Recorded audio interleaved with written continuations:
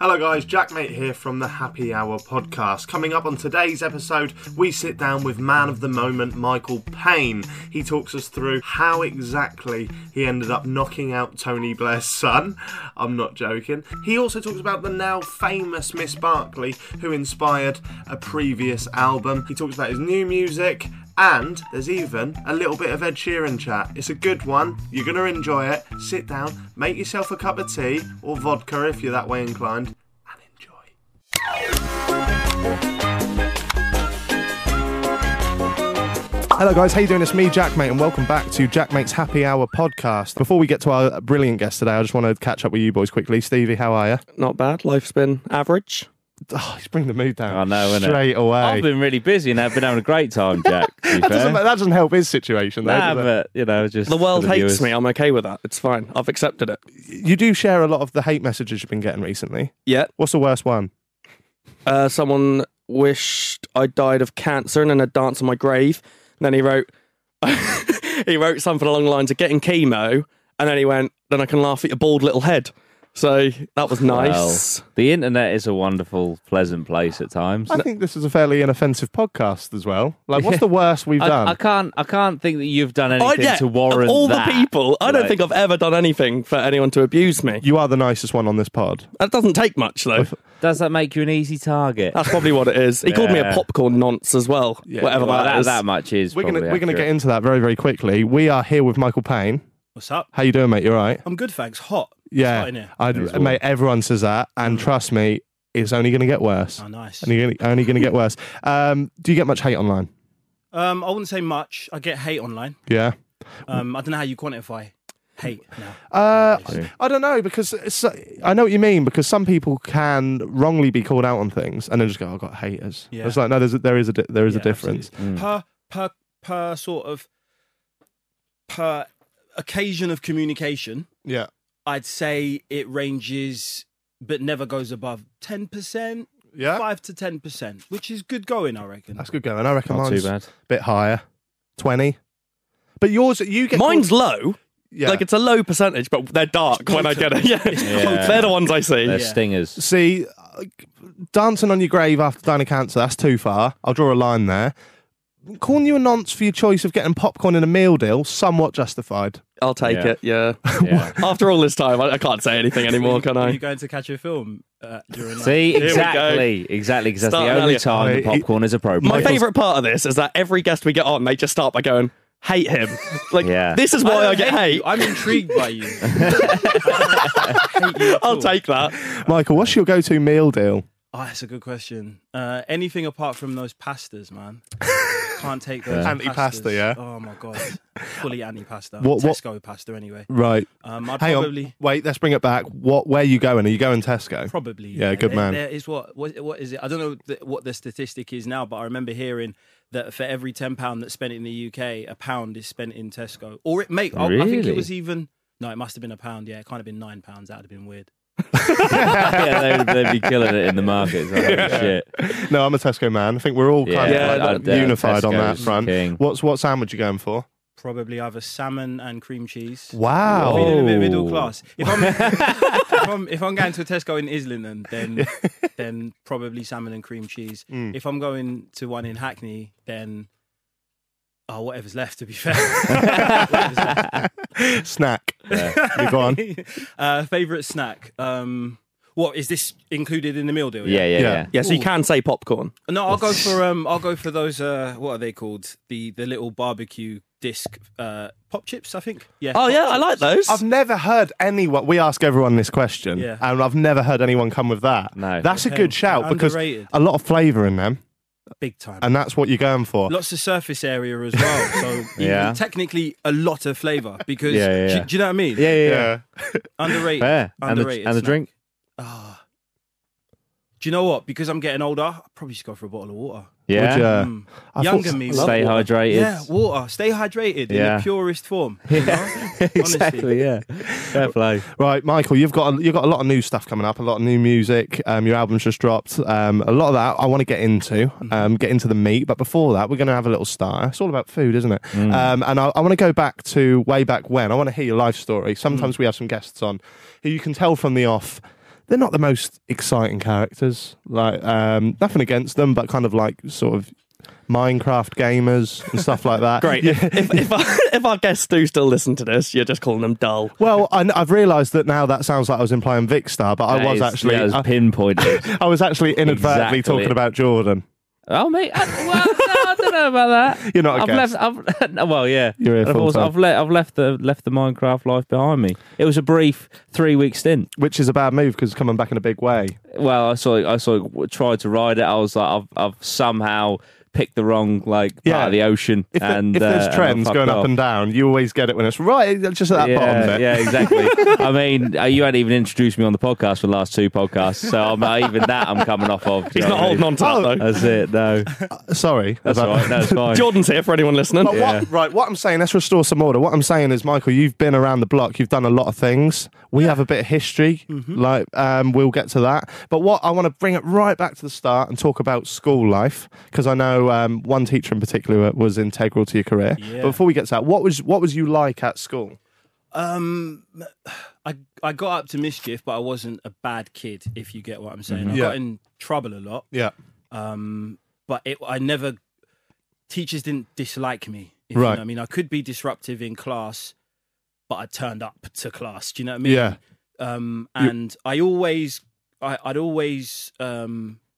contribute.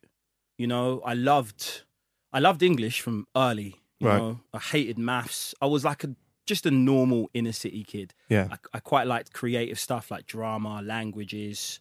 But yeah, like I said, hated maths, liked science, but only biology, hated physics. So the classes that I sort of excelled in, because in some I did, I was as disruptive as in the classes that I didn't excel in, but for different reasons. Right. You know,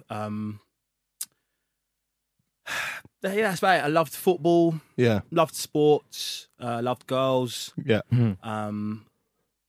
Yeah, I was a normal kid. Just normal. Yeah, Yeah. You might have picked the wrong guy. The exciting parts. Nah, it's mainly because I'm intrigued by the whole, like, you're very, very vocal in the fact that your English teacher, Yeah, Miss Barkley. I met her in my second school. So, you know, my characteristics were pretty much the same across all my schools. I went to one primary school, Our Lady in St Joseph's in Hackney. And then I went to the London Oratory, which was at the time one of the best schools in London. Tony Blair was famous he was famous for being the Prime Minister, but he famously sent his son there to, like, I think a bit of uproar, because obviously he was the leader of the working class, essentially sending his sons to what was considered an elitist school. So, Right. you know, Ewan was in my class. We were friends for a bit while his dad was the leader of the opposition. But then his dad became the Prime Minister, and if memory serves, he became a bit of a cunt. Are we allowed to swear? Yeah, 100%, 100%. So the thing is, I might be wrong. Like I said, we were kids. We were like 11 years old. Do you know what I mean? Yeah.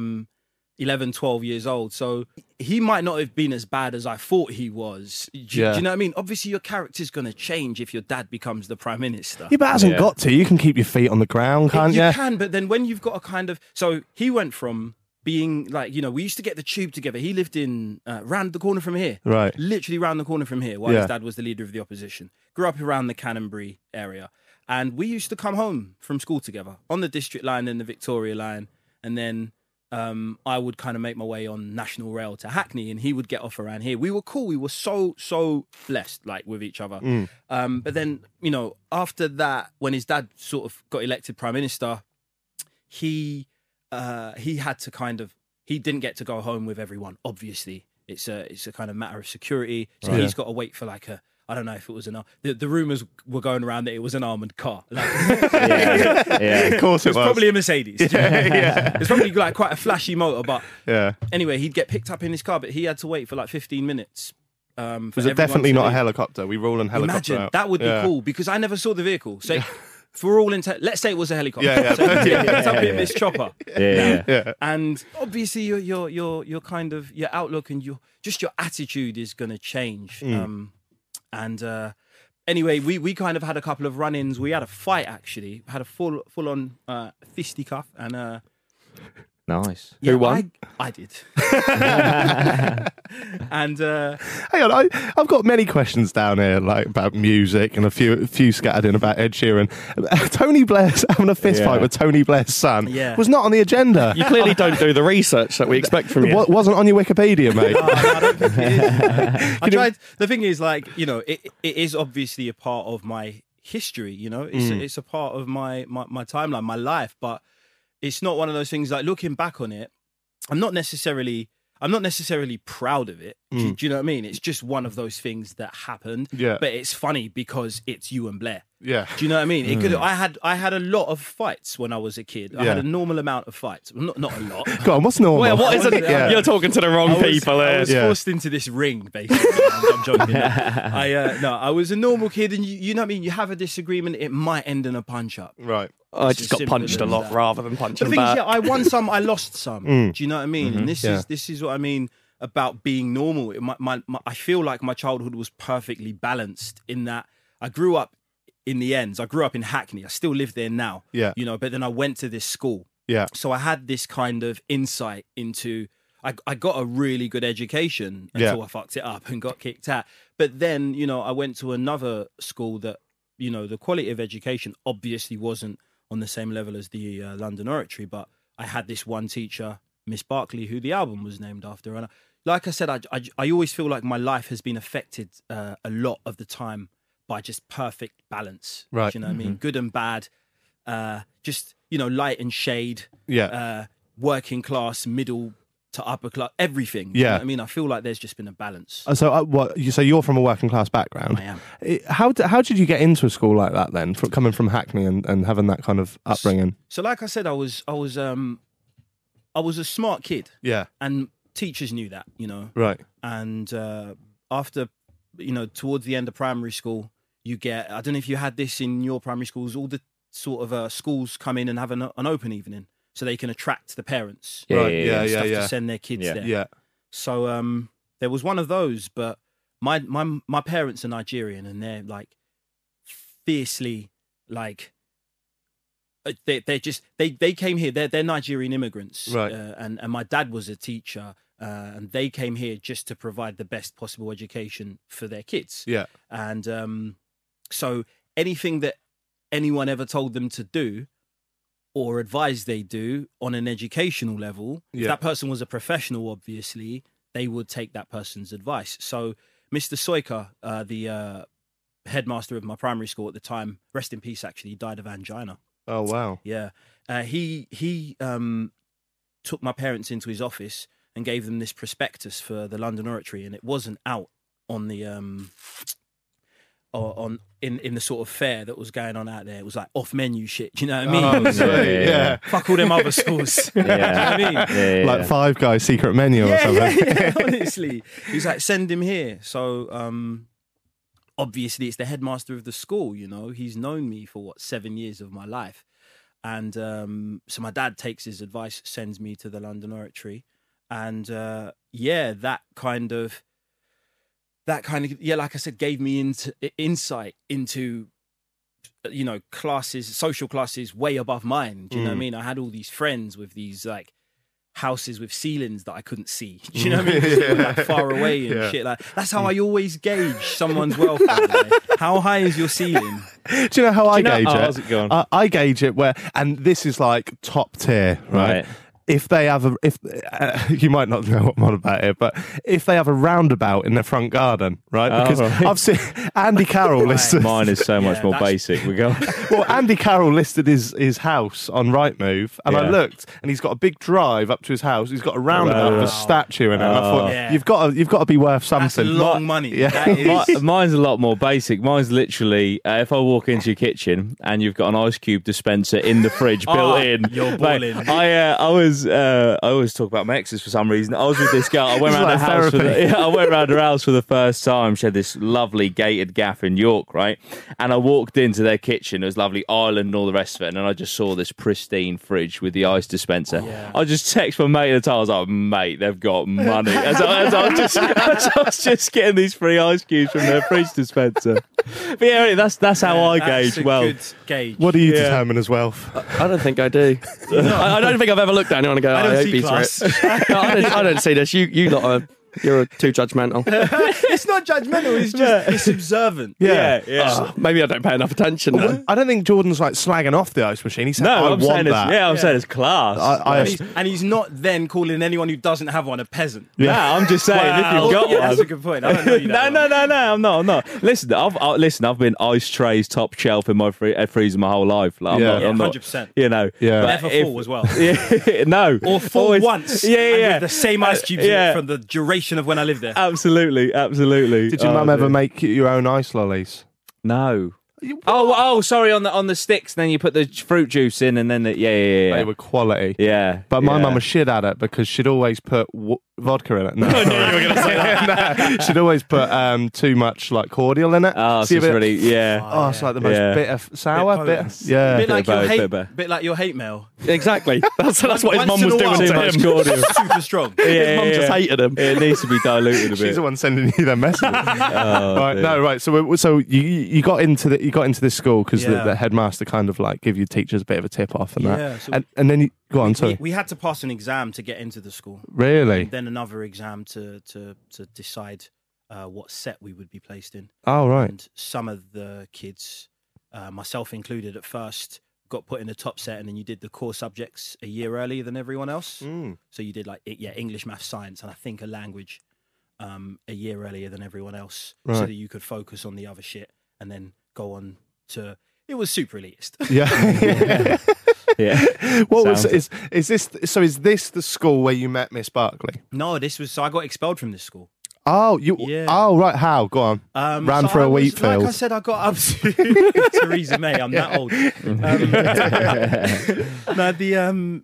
Like I said, I got up to mischief, and the thing is, there are levels within certain schools. That's how they keep their reputation. Yeah. Do you know what I mean? You might get away with things in certain schools, but you won't in the oratory. So you could do. To give you an example, I got a Saturday detention.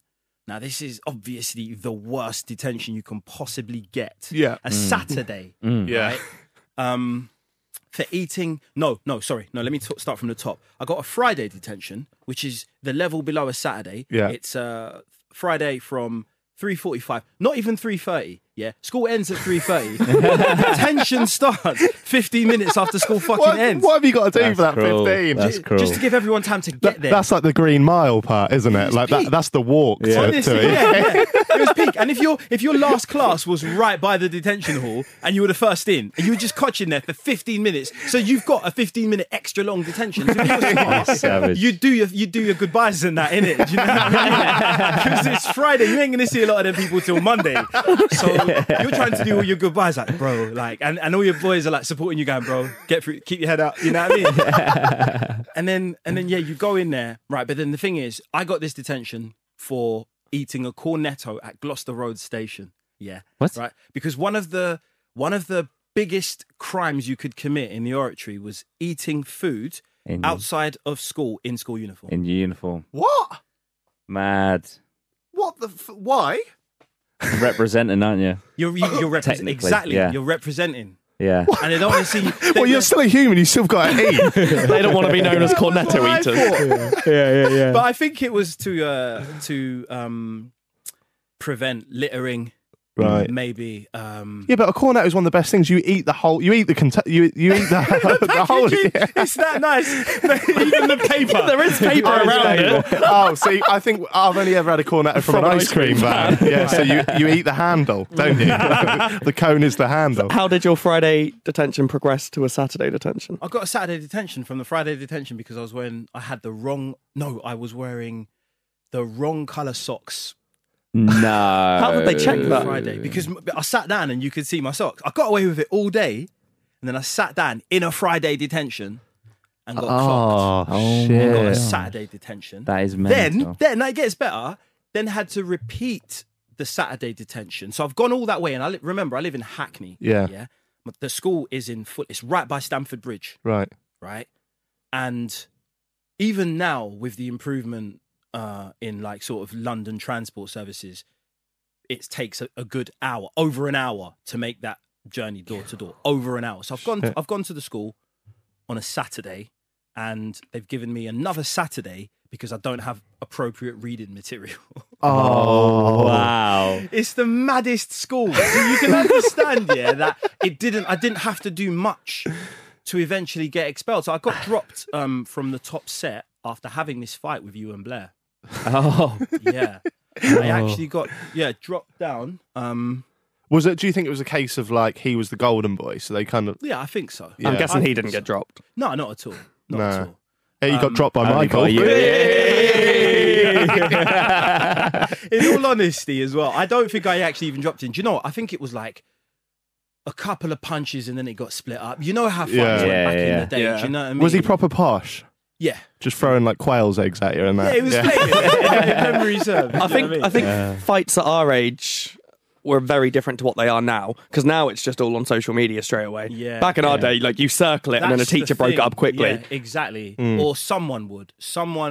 A stand-up guy in your circle of friends would be like, allow it, you know what I mean? Yeah. There's always, do you know what I mean? Yeah. Kids aren't inherently and generally bad. A fight might start, but that's between two, like pugnacious people. Do you know what I mean? Two people that want to fight. But there'll always be someone who wants to stop it. Yeah. Do you know what I mean? Yeah. Kids aren't bad. Sometimes that would be me. If a fight starts in front of me, I'm not going to stand there and world star it. Do you know what I mean? Shit's not even fashionable anymore. Does anyone? But do you know what I mean? Yeah. And I think depending on the circumstances, depending on the situation, I've balance. Yeah. Sometimes the fight needs to be had. Yeah. There's always a place for it. Sometimes. Exactly. And if it's in the right place and it's all fair, then sometimes let them engage, because they're going to do it another time maybe, and then it might be worse. Yeah, or they could release the animosity there and then. There you go. Yeah. Everyone walks away. Because like I've told this story a few times, haven't I? But my dad always raised me, because my dad's from London and he used to get in a few fights and stuff. And then he got in one fight where he hit the guy and the guy actually died. So then, like, he's always brought me out. Obviously, that fucked him up as well. So he's always brought me up on that, like, that level of like, just run away. Like, if you have to, just run away. Honestly. And then the one time, I've been hit a few times based on some of the shit I've said online. Granted, some of it's sort of like justified. But the one time I hit somebody, I'm not a violent person at all. But was you there? No, you weren't there. She was a 73-year-old woman. No, it's Tony Blair's son. And, he came out of this club and he said something to me, and I retaliated, and he took the piss out of my jaw or something, so I took the piss out of his weight, and it was a bit back and forth. And I thought he was going to throw, so I've come back, and then I hit him, and that was it. And I was like, okay, that's okay. It's the first time I've ever hit anyone first. Yeah. Went away for the weekend, come back, and I had a letter from the Norfolk Constabulary saying, can Jack Mate, not Jack Dean, can Jack Mate come to the police station? And I was like, what have I done? Like, because this had happened a few days before. I was like, have I like accidentally said something on YouTube that's like illegal? So I went down, they interviewed me on police tape, and I was like, this is not the life for me. Like, so after that, I was just like, I'm just very hesitant to ever hit anyone. So now, if anyone gives me some shit on like in the street, I'm just because the inconvenience. It's not because it's an act of violence. Just I didn't want to go down to the station. I was doing shit that day. Well, I think because I'm not proud of it, but I think the guy who was calling me out, he was a bit of on the larger side of life. So I was like all enraged, probably taking the piss out of his weight. But I will say, he came to me. I didn't know this guy was. So I thought, right, you've opened the floodgates here. And then I remember them going, did you hit this guy? I was like, no. And then they were like, and did you call him out on his weight? And I was like, nope. And they were like, just really revise your answers here. And then I was like, no, I didn't. And then the policeman got this big folder out, and he went, okay, well, how come at 1:30 in the morning, Friday night, you tweeted, just hit a fat cunt?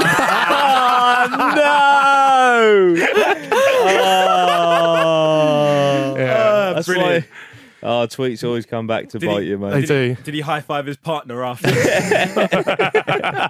I'm just setting the scene in my mind. Like, that's class. You can't make it up. Yeah. Right. Anyway, I want to go back to so English teacher Miss Barkley taught you everything. A lot of what you know. Yeah. Was that the kind of like very cliche sort of music based question here? But was that the moment when you knew you wanted to get into music, or has that always been something you know? Not at all. Like, I think a lot of people maybe can pinpoint this moment where they decided they wanted to do something. Yeah. But I think with me, it's just been a culmination of things, you know. Like I wrote creatively from a young age anyway. Yeah. You know, I loved songs. I loved music because of my older sister. She kind of introduced me to to rap, basically, to R&B, 90s R&B. We grew up in the 90s, so she introduced me to 90s rap and R&B. I had people introduce me to like Cypress Hill and Korn and stuff like that. Then I was obviously introduced to like garage, and we started fucking around on like, you know, turntables. The first time I ever kind of, you know, MC'd, it was over garage. Do you know what I mean? It wasn't even really over rap. Right. And so all of these things, I think, kind of, I did a stint at community service once for some, like, I think it was just dumb shit like riding a stolen moped or something, you know? Yeah, whilst eating a cornetto. with white socks on. There was a cipher then, and you just, I think in some people it's just innate, you know? Like, some people will just gravitate to where people are rapping. Right. or like, you know, delivering some sort of lyrics. Yeah. Just like some people will gravitate towards, you know, football and stick that out. Yeah. You know, everyone loves football. You know, all of my mates did. Yeah. But only, you know, one or two people became semi-pro. Yeah. You know? Yeah. So it's the same with like creativity, you know. I think it's innate in everyone, but it's only some people that will just gravitate towards it and just do it naturally. You know? Yeah, absolutely. What at what point in your life would you say you had a break? Because I assume you were doing it for a while before there was a big break. No, I was doing it as a hobby. Was you? Yeah, for ages. Right. I wasn't really taking it seriously. You know, I was like holding down like full-time jobs sometimes, and then doing a little gig for like 50 quid or something, or going to an open mic or some shit. And I only really started taking it properly seriously when my friend like just rang me up and asked if he could make a video for a tune called The Return of Mr. Payne that I'd put out. And that started getting a few views. So I decided to, like, you know, release more, basically. So I think that was the kind of moment I took it seriously. Just the moment I decided to actually release more music. Yeah. Do you know what I mean? Yeah. Was that the music video where you was in a phone box? Yes. Yeah. I am at one point. Yeah. I go down Brick Lane and that. Yeah. You featured on Ed Sheeran's Number 5 collaboration project, but you're here saying that you didn't take it too seriously. Like, how the fuck did that come about then? Because I know you were both popping off at the same time. Yeah, so the lyrics that I wrote for Little Lady, I wrote them around the time when I wasn't taking it that seriously. I was putting music out on MySpace and whatnot, and that was literally it. And fast forward a few years, I meet Ed, and I told him how much I liked The A-Team, which was an early song on one of his early EPs. Obviously, it came out on Plus, his first album, but it was an early Ed Sheeran song. I told him how much I liked it and how I had these lyrics that kind of fit the song. And it was just weird because we didn't know each other when we both wrote these separate lyrics. And yet we'd kind of touched on a similar topic. Yeah. So he asked me to rap the lyrics. I did. Straight away, he was like, we should go studio tomorrow, record the tune. And it ended up on the collaborations EP. I didn't know what he was using the song for when we first decided to record it. I knew he was making this EP, though, featuring his grime heroes. So obviously I'm putting 2 and 2 together, and I'm knowing I'm not one of his grime heroes, so I'm not thinking, oh, this is going to end up on this EP. Yeah. I think it's just going to be, I don't know, just people make tunes in it and don't put them out. Yeah. And it was the biggest song on that album as well. It was the biggest song on the album. It's a fucking great track. It's a great track. That's I assume this is the same with a lot of people. Not to discredit you in any way, but the way I came to find out about you was when I went and saw Ed Sheeran play. Oh, it's not a discredit at all. And everyone's got to find out some way. And I remember I had one mate, George Smith, that was always banging on about you. And you know when somebody bangs on about someone and you just got no interest in like even checking it out or whatever. Yeah. And then we went to a gig at the Waterfront and you were supporting. He was like, "This is the guy. This is the guy." And then from that moment on, it was just like, "Oh, I checked you out." And then I think maybe I can't remember. It was a long time ago, so I can't remember the kind of like logistics. But I gave you a little bit of stick online. Yeah, we had a spat. We definitely, that's how we became friends. But it's interesting because I've got a lot of close friends who I am friends with because of a spat. It's mad. My best friend, Daniel Thompson, literally he's my brother. We're literally part of each other's families. I've known him. Interestingly, I met him on the same day Princess Diana died. And I've known him since then. Right. And we fucking hated each other at the very beginning of our relationship. Yeah. And now there is literally, the guy's driven me to Scotland and shit. Do you know what I mean? Yeah. There is like literally nothing he won't do for me if he can. Yeah. That's my brother right there. And we started our relationship. You would not think that we would be even on speaking terms like 3 days later, let alone pals, like nearly sort of 20-something years later. Do you know? That's mad, isn't it? I can't even remember why. It was. Do you know what it was? So back then. Oh, here we go. I'd rather you didn't remember, but back then there was no streaming. It was literally you buy someone's tunes on iTunes, and I remember you just randomly saying to me that you'd illegally downloaded my tune. Why? I don't know. So then we just got into this spat, and then that was it. And then I think it was the same. Maybe not. It maybe lasted about a week, like 1 or 2 back and forths. I'm very petty. I'm very petty. Because it was most like I think like 90% of it was over the course of a night, but then there might have been 1 or 2 back and forths a couple of days later. But then I think we just like randomly just became were like, what is the point of this shit? Yeah, it was weird because I think much like most of my old beefs with people, like it's been a bit of a progressive thing for me because obviously now on YouTube I call YouTubers out for their sort of wrongdoings and that's kind of become my trade. Whereas back then, I think I was literally an internet troll. Like I think that's the way the earliest version of one, 100%. Yeah, you were trolling before trolling was a thing. Yeah. And that's what I like about you. You set the trend.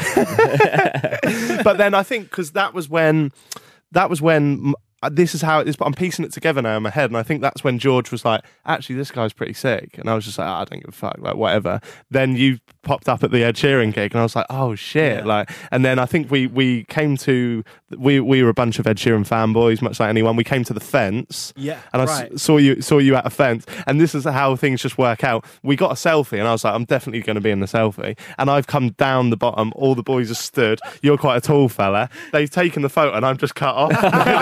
It's just my eyes there, and I was like, I didn't really deserve the photo. Anyways, right, I think that we'll go to a little break there, and when we come back, we're going to be talking about Michael's news stuff and about the time I went on a night out with you, and many more things. So come back after this.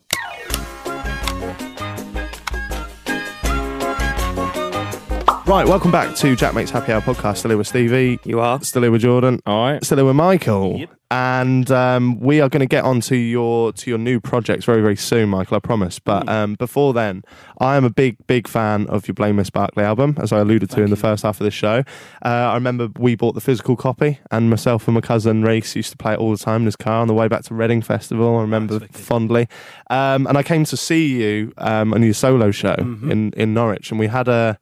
I don't know if it was really a night out, but we went to like the pub like after. Yeah, no, it was a night out. Yeah, it was definitely because we kind of enlisted you as our tour guide, right? In a way, do you know what I mean? It's always nice to, no matter what city you go to, it's always just nice to have someone from there that can show you about just culturally, you know, where to eat, where to shop, where to drink. Yeah. You know, if you're staying there for kind of a day, you know, some museums or galleries or whatever. You know? And you were our guy. You know? but obviously it was a nighttime thing. And I think this was the last date of the tour, in fact. Was it? Yeah, I remember we were going home the next day. Right. No, it was a big break before I did the London show. Right. I remember that, yeah. So I think we had like a 2-day break. Yeah.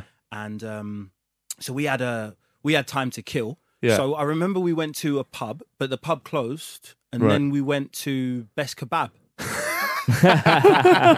We went to Best Kebab, and I remember the name because there's a famous Best Kebab in Hackney, in Stoke Newington, that Ainsley Harriott is a massive fan of. Really? Yeah, they've got like, obviously if your kebab shop's like worth anything, you're gonna have a photo of a celebrity, innit? Yeah, they get Ainsley in there. Get Ainsley. That's quality. That's quality. Just quickly, if we ever have the opportunity to have Ainsley Harriott on, please get him on. Definitely. What a legend. I actually don't remember much about that because I remember the gig you played. I think it was the Waterfront again. It was, yeah. But it was upstairs in the Waterfront, and they sell absinthe there. Wow. And I had some of that, and I think I was a bit starstruck of you. And I was like, oh God, Michael Payne wants to go on a night out. Like, especially my cousin was like super fan. Yeah, your So I was cousin like, was with us as well. Yeah, I remember that. And I remember we met you at your what? You started this by saying, I don't know if we can class it as a night out, to then saying that you were too drunk to remember because of absinthe. But I always think I'm still quite. What do you class as a night out? Well, I'm not. I still go to clubs. So I class clubs as out. Okay, true. so Do you know what I mean? bars. And then pubs, and it wasn't even a bar, it was Delaney's, which has now changed, but we went to Delaney's Irish bar. Okay. But I remember I was like feeling like the coolest guy in Norwich because we're just going to see this guy perform, and then we were out. And then I remember we met you at your hotel, Yes. Premier Inn, halfway down Prince Wales Road. Yep. And you came down, you bought myself and Reese a pint, which was very kind of you. And then you went back to your room, and Reese was smashed, and he's a big fat lump, and he just turned and smashed these 2 beers over. I was like, fucking idiot, you're a fucking idiot, you're going to ruin the whole thing. So I thought I had tried to claw back some cool points, which I in retrospect really wasn't. I went, Michael, can I get you a drink? You probably want a blackcurrant Guinness, don't you? Because of your old EP now. I must have accepted. I don't think they did it. And I was like, that's not good. Don't quote that was the name of your EP. It was, yeah. Guinness and Blackcurrant EP. One of my favourite bodies of work, actually. So I'm really glad that you brought that up. It's just like when people come up to me and they're like, oh, you bloody love advent calendars. How long does it take you to make an album? Because oh man, it depends. How long's a piece of string? Right. Mm-hmm. Blame Miss Barkley was a very specific and it was a very focused period. You know, we were focusing on getting this album done, and Blame Miss Barkley was an idea that I had very recently before we started to execute it, because you know things were moving a lot faster at the time. There was label interest. I was doing quite a few gigs. I'd already done Little Lady and stuff, so I was there was a bit of hype around the name. So we were like, all right, cool. Now that before the labels sort of step in and try to kind of fuck with the creative process, let's just hole up in the studio and make this album. So I lived at Jake Gosling's, who produced Plus, Ed Sheeran's debut album, and a lot of the second one, which is Multiply, I think. Right. And he's worked with, like, you know, back in the day, he's worked with Wiley, he's worked with Scorcher. So his experience kind of, he's just got great range. Yeah. When it comes to the kind of artists that he works with. So he kind of at first took the helm when it came to producing the album, but then Adam Coltman stepped in, and he basically ended up being, you know, most of the time Adam and myself, because Jake was getting increasingly busy with like Paloma Faith's second album and stuff like that. And, right. And I think, yeah, at the time I was recording my album, actually, One Direction recorded Little Things. I remember they come down to the studio towards the end of the Blame Miss Barkley writing sort of sessions, and fucking hell, I remember actually this. I can say this now because people have found out that Zayn smokes weed. But like, fucking hell, like back in the day, you had the exclusive. So back then, so I'm bunning a zoo. Obviously, we're in studio. I'm bunning a zoo, and then someone asks me if Zayn can have a bun on a bun on the zoo. So I'm like, oh, that's risky. Do you know what I mean? So then I gave him, do you know what I thought? Fuck it. I gave him a little bud. And it's like, you strap your own, whatever. Yeah. And the next day, all over the paper, it was Ed Sheeran and One Direction in the studio together. So I'm shitting myself thinking someone's got a photo of... and then they're going to call me a drug dealer now. Because I gave someone one nug. And I didn't charge for it. Nothing. The worst drug dealer ever. Exactly. Out of the kindness of your heart. But nothing happened. It was fine. And, you know, obviously since then, people have gone and found out Zayn's a normal guy. Yeah. He has a joint now and then. You know what I mean? It's cool. During that period, we'd probably do like a song a day. Right. And we were there for a good about a month and a half, 2 months, just banging out a song a day. We wanted more than we would need for the album. Fucking hell. So that, you know, we could pick from certain tunes. But then the album started to take this real you'll know there are characters on the album. Their lives are intertwined. You have to have certain tunes on there. You know? So the album became this concept that I would just think, okay, this person needs a story. You know, this story needs expanding. I need to allude to this person again and stuff like that. So I made the album like that, like almost like you'd write a film, maybe. You know, or a play or some shit. There's a lot of hard-hitting topics on there, isn't there? There like are, euthanasia. Black police officer gets shot. I think it gets shot. Just a lot of kind of like the stuff that some people may shy away from. Do you feel that's important to put into music, or is that just something that resonates with you? Or I don't think it's necessarily important. I think that music is the best way to communicate an idea. And if you want people to be happy, you make a happy song. Do you know what I mean? If you want people to think about an idea or an issue that you have, then you put that in a song. Right. But if you really want to make, you know, social commentary and you just don't think that you're good enough, then there's nothing wrong with being an activist maybe in your real life, but making fucking club bangers all the time and getting people to get turned and stuff, you know? I don't think there's anything wrong with that. I think it's just how you want to express yourself. Yeah, there aren't too many artists that do it, are there? Actually try and push it. No. Akala would probably be the biggest. Absolutely. And then when it comes to activism and low-key as well, shout out to both of those two, actually. Like proper heroes when it comes to this rap shit, man. Yeah. Have to shout out those two. Well, one thing, because obviously some of the tracks are clearly characters, like the Suicide Pact and stuff like that. It's clearly not about you. There's what was the one we listened to on the way up that was really, I completely forgot. Fade Away. Yeah, so Fade Away is that's the two characters from You Don't Know Me and what other songs are they in? So Fade Away is the couple from You Don't Know Me. You know You Don't Know Me, you've got the dad and you've got his daughter and you've got a boyfriend. Right? Without giving away any spoilers to anyone who hasn't heard the song, that's their relationship. Right. Those are their various relationships. That couple is the couple in Fade Away. That's from the guy's perspective. Oh, right. Got ya. To make it make sense, you've got to go back and listen to a song called Smashing Bricks. Right.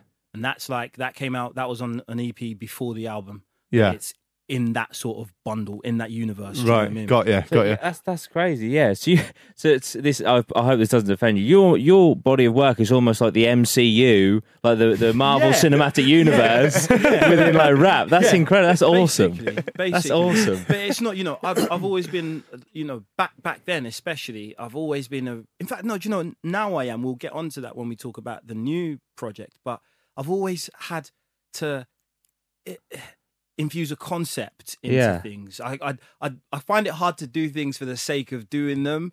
I like to have a concept, a raison d'etre for that thing to exist, if you get what I'm saying. Yeah. That's just how I am, I reckon. That's I think awesome. it makes me lazy sometimes. I'm not the type of MC that's just like, you won't ring me and I'll be like, yeah, I'm just in studio. You won't hear that. You'll only hear me say that if I'm actually in studio and I'm actually about to make a project. Right. Put it out, you know? I don't make throwaway stuff. Yeah. Because you've had a before we talk about the break, you've had a bit of a, not in terms of a successful break, but an actual physical break from music. Yeah. What was the reception like of that album? Like of Blame Miss Barkley? Yeah. Among like fans and listeners, this my sort of problem with my only problem with the album was it was released on a major label, and I don't think that it had the reach that it should, I think, have had, given the size of my advance, for instance. You know what I mean? I'm a realist, and if I get a big advance or a sizable advance, I think, well, that's going to make me a bit of a priority. Then, you know what I mean? They're going to put their money where their mouths are. Yeah. And they're going to actually push me so that they can, because it's all about recouping. Recuperate They're not that just money. giving you the fucking money. No, It's a loan, not a grant. You know what I mean? Yeah. So they want to recoup that. So you'd think, okay, good business sense would mean that you're going to promote the shit out of this thing, so at least you get your P's back. Yeah. Even if you're just thinking about it as a commodity rather than, a person. Yeah. I don't give a shit about all of that. Common. I remember doing a masterclass with Common years ago. I won this one extra competition. Right. The prize was a masterclass with Common, and the first lesson that Common gave us was that if you get signed to a label, you are no longer a person, you are just a commodity. They're selling your shit. That's it. That you're just numbers on the board, you know. First week release numbers, blah, blah, blah. You know, you go into a league table. And so I kind of, that stuck with me all this time. So I was never under any illusion that... Not taking anything personal. Yeah, exactly. Not really taking things personally, but thinking if these people have any business acumen, then they will... I just don't think they did enough to promote the album. Right. But among the people that received it, I only got plaudits. Yeah. I've never, without sounding arrogant, no one's ever come to me and said that was a shit album. Yeah. Or no one's ever said anything less than that was a brilliant album. Yeah. Again, I'm not being arrogant. That's just the truth. Right. So it was a successful piece, but not as successful as you imagined it was going to be. Yeah. Is that what then kind of like deterred you from music for a while? Because you have taken a bit of a break. Yeah. Why is that? There was it was a number of things. It wasn't just that. You know, I remember that, you know, the label parted ways with me and that, and then you get left in this limbo because you think, wow, like people were literally pumping like six figures into me, you know, 6 months ago. Yeah. Now, you know, everyone's just kind of automatically just stopped answering emails. You can't get the same people that you could literally get to reply to you a week ago. That's mad. So there's that. But then, you know, I got into management for a bit. I started managing an artist. Right. I got into, I got into broadcasting quite heavily. Yeah. I still present the radio show that I've been doing for like 4 years. Yeah. I got into a number of things. So I stayed active. I stayed busy, even if I wasn't really putting out music. Right. Got you. So, but now you're back. I am back, yeah, with the new album. Yeah, Night Elm on Mare Street. Night Elm on Mare Street, yeah. Well, part one of the new album, I'm releasing it in 2 parts. The first part is coming out on August the 30th. Right, already out. Yep. And the second part will probably come out at some point next year. But it's very kind of, the concept is just kind of looking back on my life, even before, some parts go back to even before Blame Miss Barkley, just me. It's more autobiographical than the first album. Right. So it's some parts are almost like a prequel. Yeah. But and because of that, it's got a real 80s film soundtrack sound to it. Right. Fair. How long have you been working on that? Technically like 6 years. Yeah. But we kind of got together and started getting sessions in at the end of 2018. Wow. Yeah. What you're doing? Are you releasing it some kind of like independently now? Yeah, releasing it on my own label. Oh, wow. Yeah, The Only Son. Yeah. And it's just really organic. Yeah. Do you know what I mean? I'm not expecting anything from this album at all, which is like stark contrast to the first album. First album, you know, you're on this cloud of being on a major label and you're thinking, oh my God, like, you know, because they're thinking about charting, you're thinking about charting. Yeah. I'm not thinking about shit. I just want to put the album out. What would be deemed as success for you? Putting the album out. Yeah. Who would your ideal sort of music collaboration be? Annie Lennox. Yeah. I say this all the time. Annie Lennox and Shaka Khan. Wow. Yeah. Big. 100%. So I think that is pretty much all I've got really on my little notes. Unless you boys wanted to add anything out. I'm intrigued by something. It always The name.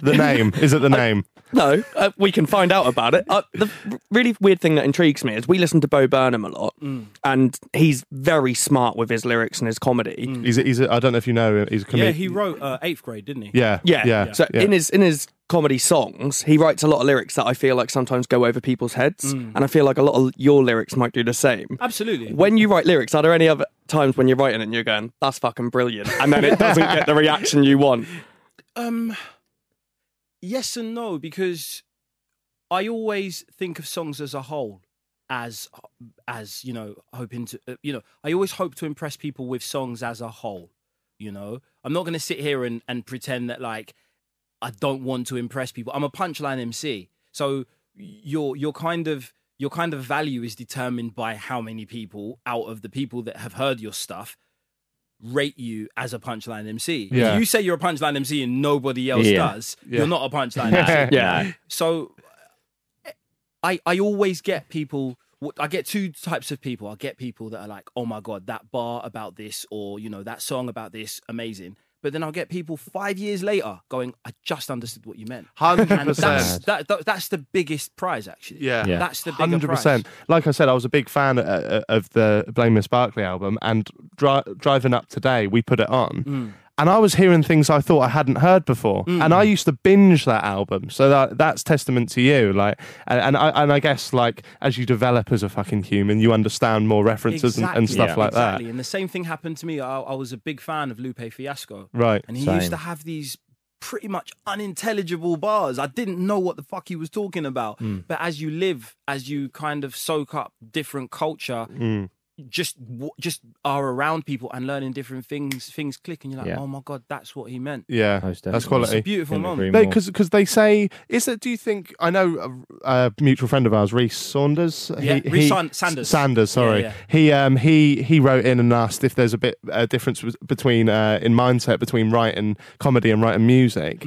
That's actually a pretty good question, because in comedy, specifically comedy, puns are often looked down upon. Yeah. Whereas what you do, when you incorporate it into lyrics, for some like that, it's completely different. Yeah, like, it is. Do you know why? No. It's because it rhymes. Right. It's purely because it rhymes. Yeah. If you say it without rhyming, it's a dad joke. Yeah. If you say it while rhyming, you know what I mean? Like, people love Eminem because of some of the shit that he said, that if your dad said it at a barbecue, you'd cringe. You'd be like, Dad, you can't fucking say that. Yeah. Do you know what I mean? Yeah. Like, it's as simple as that. A punchline MC will take a dad joke. And, you know, you obviously there's a different skill set, I think, that you need to write a good rap and to write good comedy. Because like you said, like, comedy relies on different things. For me, my favorite comedians ever are, you know, Richard Pryor, Dave Chappelle, Eddie Murphy, Chris Rock. I love Bill Burr. Right. They can all spin a good yarn. It's the thing. They can all tell a story, keep you engaged. Yeah. And then if there is, you know what I mean? If there's a punchline, obviously it comes at the right time, and you know, they might kind of bring back a concept that they made you forget about through this kind of really outlandish story, and then just bring it straight back. A really good example is when Dave Chappelle tells the joke about kicking someone in the pussy. He goes, I'm so good at comedy. I'm going to say the punchline first. I literally watched this like 2 days ago. And he went, the punchline is, so I kicked her in the pussy. Yeah. And you're like, what the fuck? How is he going to get out of this one? Yeah. And I'm not going to spoil it for you, but that is the joke. And at the end of it, you're like, fuck, like, you're that good. Yeah.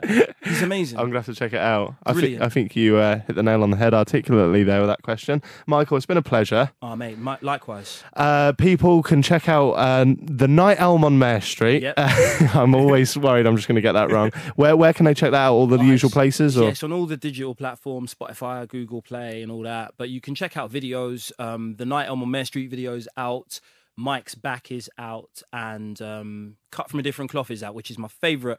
We've got a very special vehicle in that video, right. Very special to me, and it's all very. I think older people will like this because it's all very nostalgic, but I hope younger people like it if they're fans of like Stranger Things and stuff. That's right, quality. Fair. I did get a bit of a feel of that when I saw that television screen with the flicker on. So, and if I could recommend an old tune real quick, the title I'm pretty sure is it You Don't Know Me. Oh, you don't know me. You love it. Yeah, go and check that out. Like, that is fucking brilliant. I love that. Like, it's got. You know what? That's the closest I'd come to writing a comedy, a stand-up thing. Because when you really think about it, it's literally going one way, and then right at the end, flip it. I pull the rug. So that is the closest I think I would ever come to just kind of straddling the stand-up and rap world. So, like further to Reese's question and stuff, I suppose that's where the kind of... But it's so clever because it's also got that deeper meaning as well. Absolutely, like, of differences without giving shit away, of how silly differences are and stuff like that. So props to you. Thank you. Final question I like to ask some of our guests. You're 99 years old and you're on your deathbed. Mm-hmm. What do you need to happen between now and then, or has it already happened for you to go, fucking hell, Michael Payne was a success? Oh, good question. An Ivor Novello would be nice. A what? An Ivor Novello award. I'm not really an awards guy. Right. I don't give a shit I don't really give a shit about awards. but for some reason I do covet an Ivor Novello award. I feel like I should know what it is, and I don't. Well, it's a songwriting award. It's not. Right. It's a very, among songwriters. Yeah. It's much coveted, but if you're not, most people on the surface will see Brits, Grammys, and stuff like that. But this is kind of is voted for by your peers. It's other songwriters and stuff that kind of make up the academy that vote and stuff. And I've been to a couple of the Ivor Novello awards, and I've seen Nile Rodgers accept a Lifetime Achievement Award. Amazing. I've seen Tom Odell accept, like, I think, Song of the Year. I've seen Emily Sandé accept one with some of the cast of People Just Do Nothing, because obviously Keith Chegwin's nephew, Hugo, that is DJ Beats, co-wrote fucking some of the songs on Emily Sandé's first album. That's mad. The shit you find out at the Ivor Novello. Yeah. I met Randy Newman at the Ivor Novello Awards. Do you know what I mean? And you can't. I don't trust people that don't like songs from Pixar movies. Right. So seeing Randy Newman just made me so happy. You got a friend in me and all that. Yes, exactly. Yeah. So it would be an Ivor Novello. If I can win one of those, then I can die satisfied, somewhat satisfied. There we go. Play. Perfect. Stevie, thanks. That's all right. Jordan, thanks. Pleasure. Michael Payne, thank you very much. Thank you. This has been Chat Mates Happy Hour. We'll see you next time.